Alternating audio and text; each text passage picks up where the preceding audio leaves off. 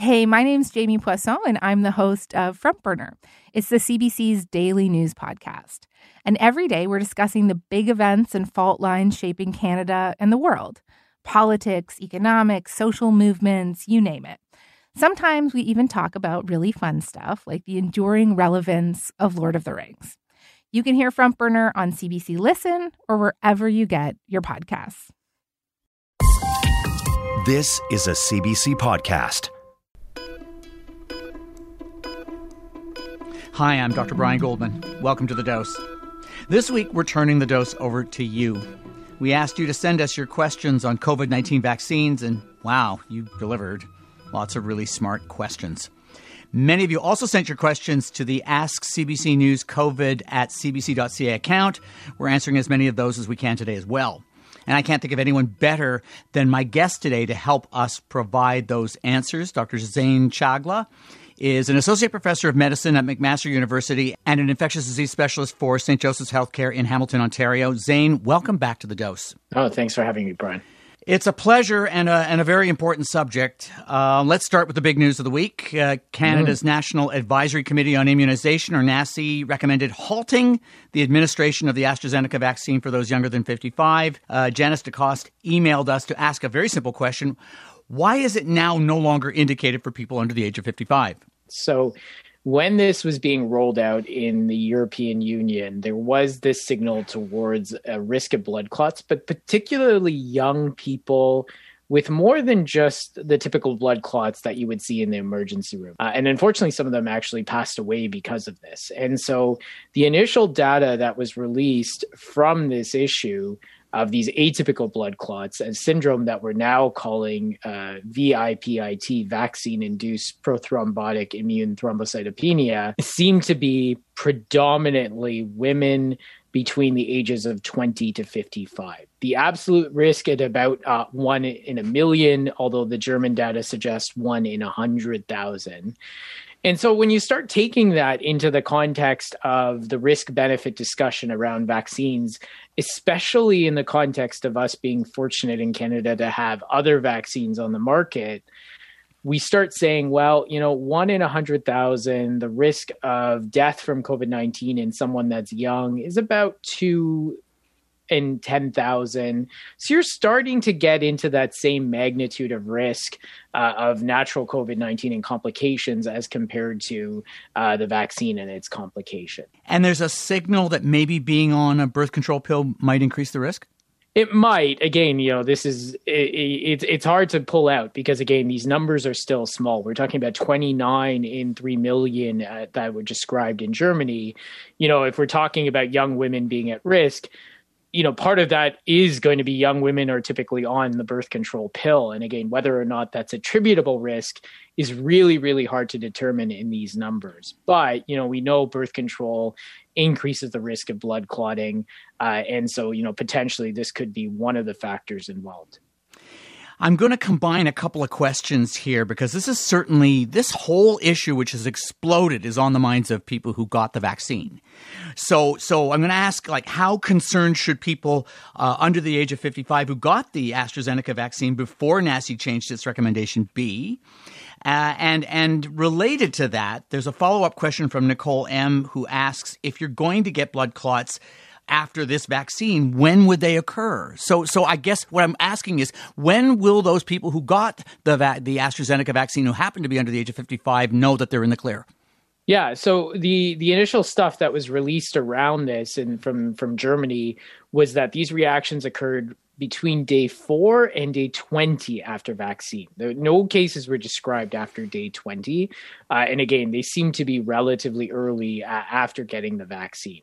The thing that people need to watch out for in that day 4 to 20 are bruising or bleeding easily, especially on the skin, chest pain, leg swelling, abdominal pain, and a headache that is really unrelenting. If they are, experiencing those symptoms, particularly day 4 after the vaccine, that is an indication to seek medical help. On the one hand, we've got this rare side effect. You've said it's quite rare, could be anywhere from 1 in 100,000 to 1 in a million. How do we balance that tiny risk against the risk of getting and dying of COVID during the third wave? Yeah, I mean, it's a really good point, right? And I think this is where we struggle. We obviously want a vaccine campaign that protects all of us, that protects the most vulnerable, but gives us the best chance of going back to normal and ending this public health emergency. But we have to recognize that these aren't just benign side effects. You know, if this was a rash that was 14 days later that went away with a bit of Benadryl and everyone was fine afterwards, we'd accept that risk in the context of this. There were people, unfortunately, with this VIPIT reaction that succumbed to their illness. And, you know, again, we really do have to put that into perspective.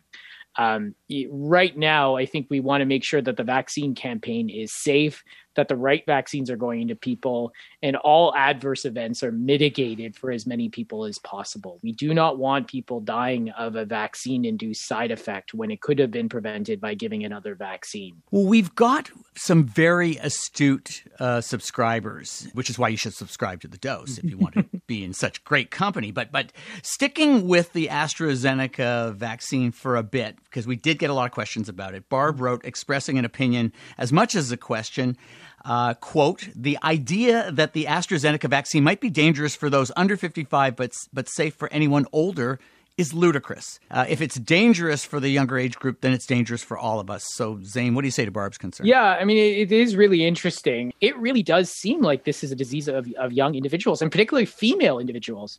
Again, there's been no case described over the age of 50, and I think there's only very few cases between 40 and 50. It really does seem like a younger disease. And I think there's a little bit of proof of principle here. This vaccine was given to a huge number of individuals in the United Kingdom as part of the initial rollout. The United Kingdom was the first country to approve AstraZeneca.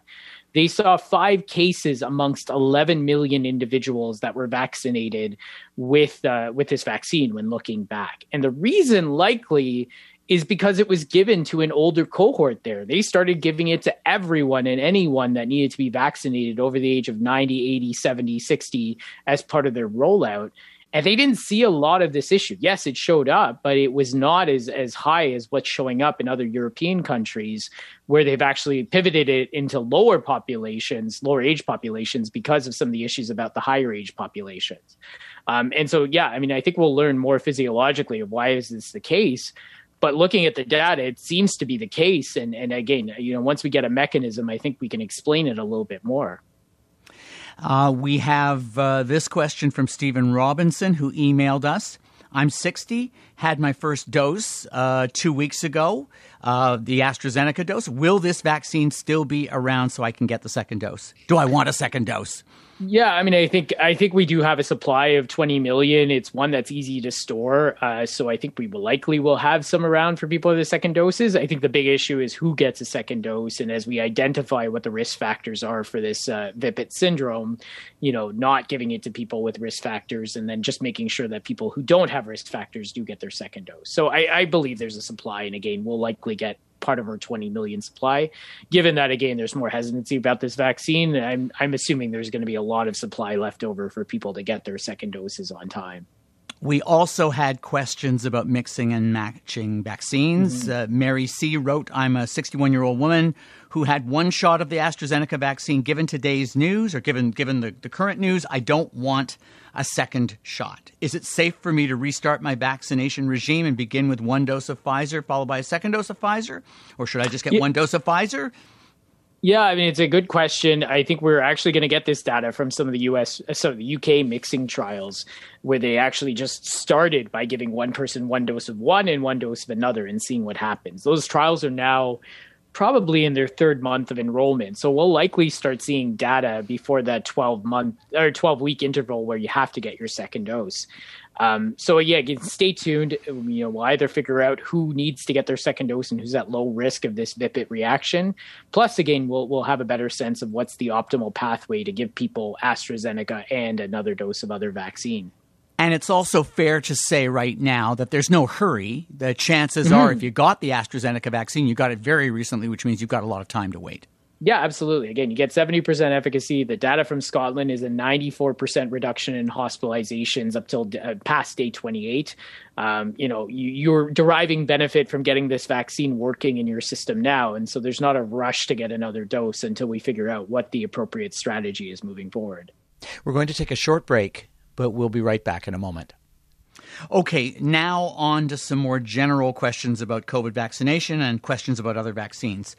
Nora Shaughnessy emailed us asking, let's say grandparents have had one dose. Can they see their grandkids? This is a tough question. We're learning more about what a first dose looks like, but we are seeing a reduction in symptomatic COVID-19. Depending on the age groups, in younger individuals, we're seeing up to 80% protection with the first dose. In older individuals, it's slightly less. We're seeing a reduction in hospitalizations, up to 50, 60%, especially in high-risk individuals in the United Kingdom, and decreases in deaths in high-risk individuals. But it's not zero. And I think, the question is, Pfizer with a 2-dose series seems to give you a significant amount of protection from even getting infected, a significant amount of protection from hospitalization and death, where this becomes a really negligible risk. One dose, you're still seeing numbers break through in each category. And so if your grandkid is infected, how much protection are you going to derive from that exposure? How much protection is going to spill over for you to prevent you from dying? Right now, it's hard to make that decision. And I think everyone has to take the risk tolerance in mind. A brief hug is probably not the highest risk interaction, but, if there's a risk of transmission there, you have to be prepared that there is a risk of getting COVID-19. There's a risk of hospitalization and risk of death, even with a single dose on board. It's lower, but it's not zero in that sense. The full dose strategy, I think we do have guidance from the CDC that people who are fully vaccinated can interact together. And if you've had a full dose series, that if you're around people that are at low risk of complications, you can still interact with them closely in that context. So, again, one dose is a little bit trickier right now. 2 doses seems a little bit clearer in terms of public health guidance.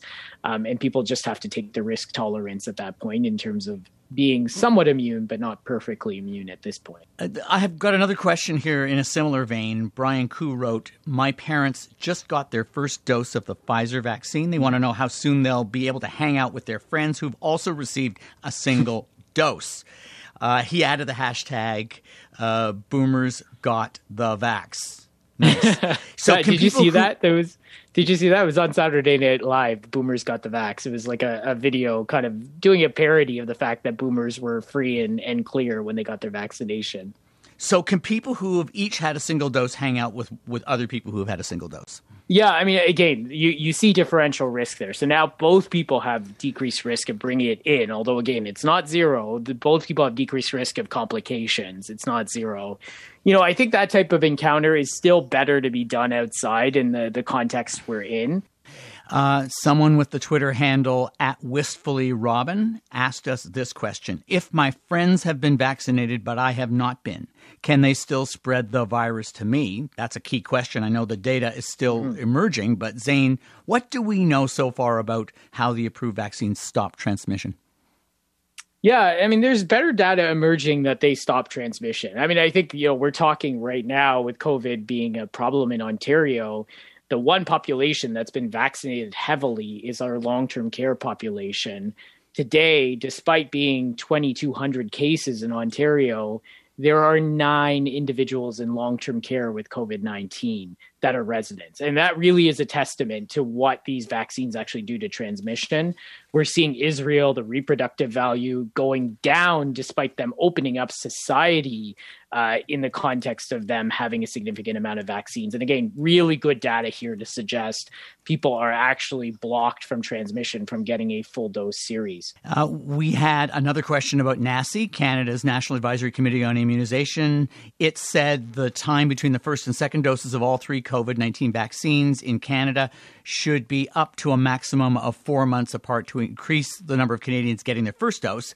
And we had a lot of questions about the safety of this, especially with the variant surging in many parts of Canada. Monica J. was one of a number of people who wrote asking whether this delay should be reconsidered. So, Zain, what do you say to her?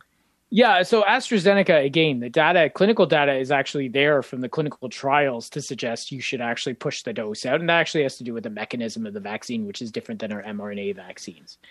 For the mRNA vaccines, Moderna and Pfizer, we're getting better data actually coming out of the United Kingdom that delayed dose strategy is actually pretty effective. We're actually, a lot of people assume that the immune system, after they see that first dose is a bit like a light switch where there's a certain point where the switch turns off.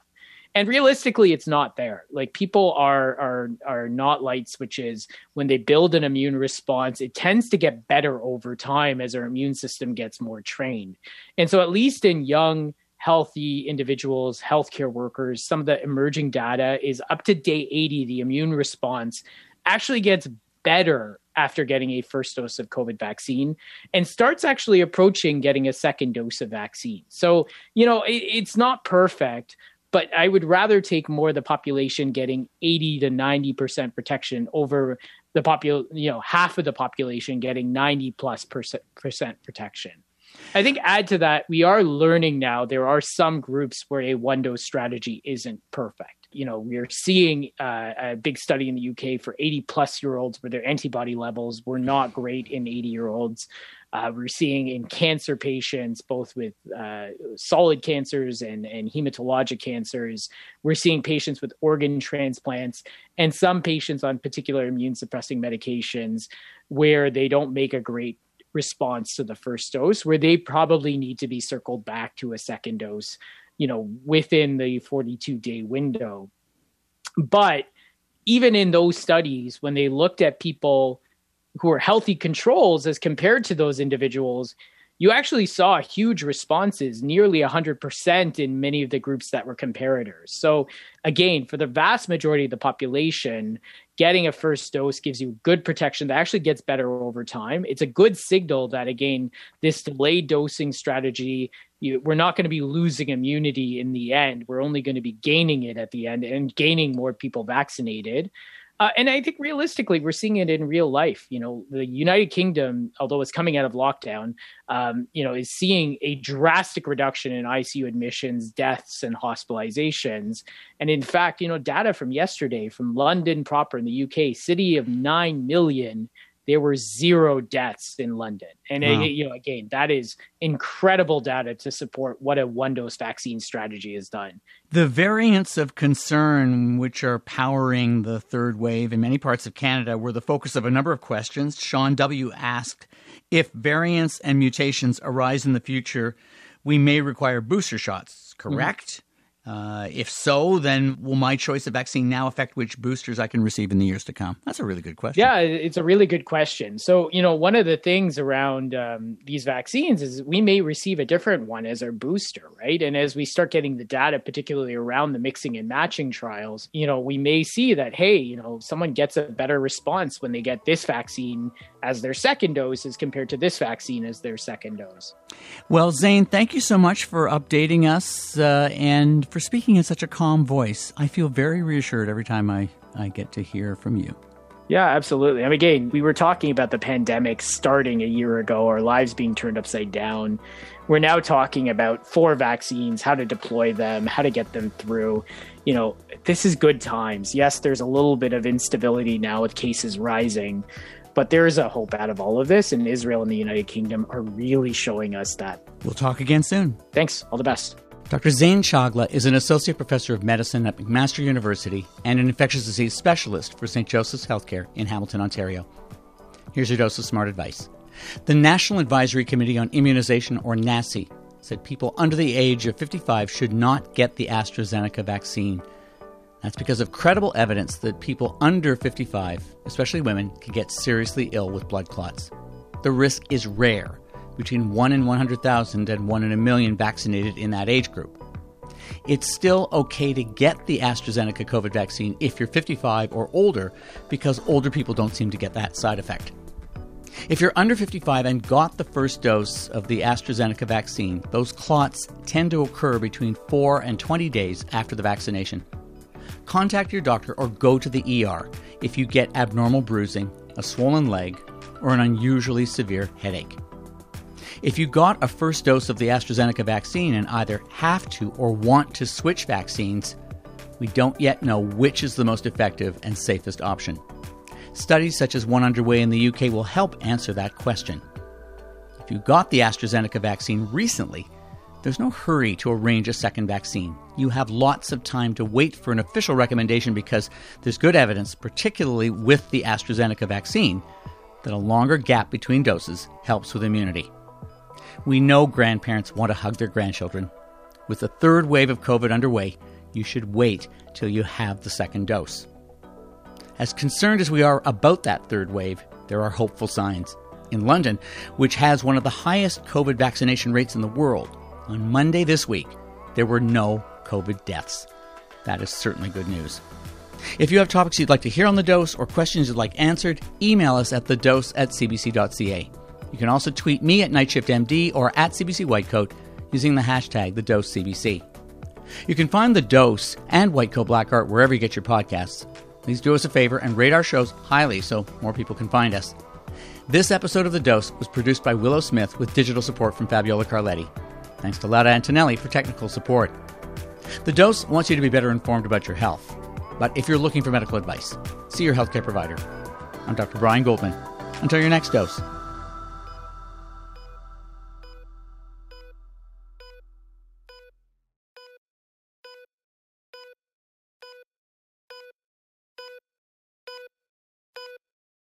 For more CBC podcasts, go to cbc.ca/podcasts.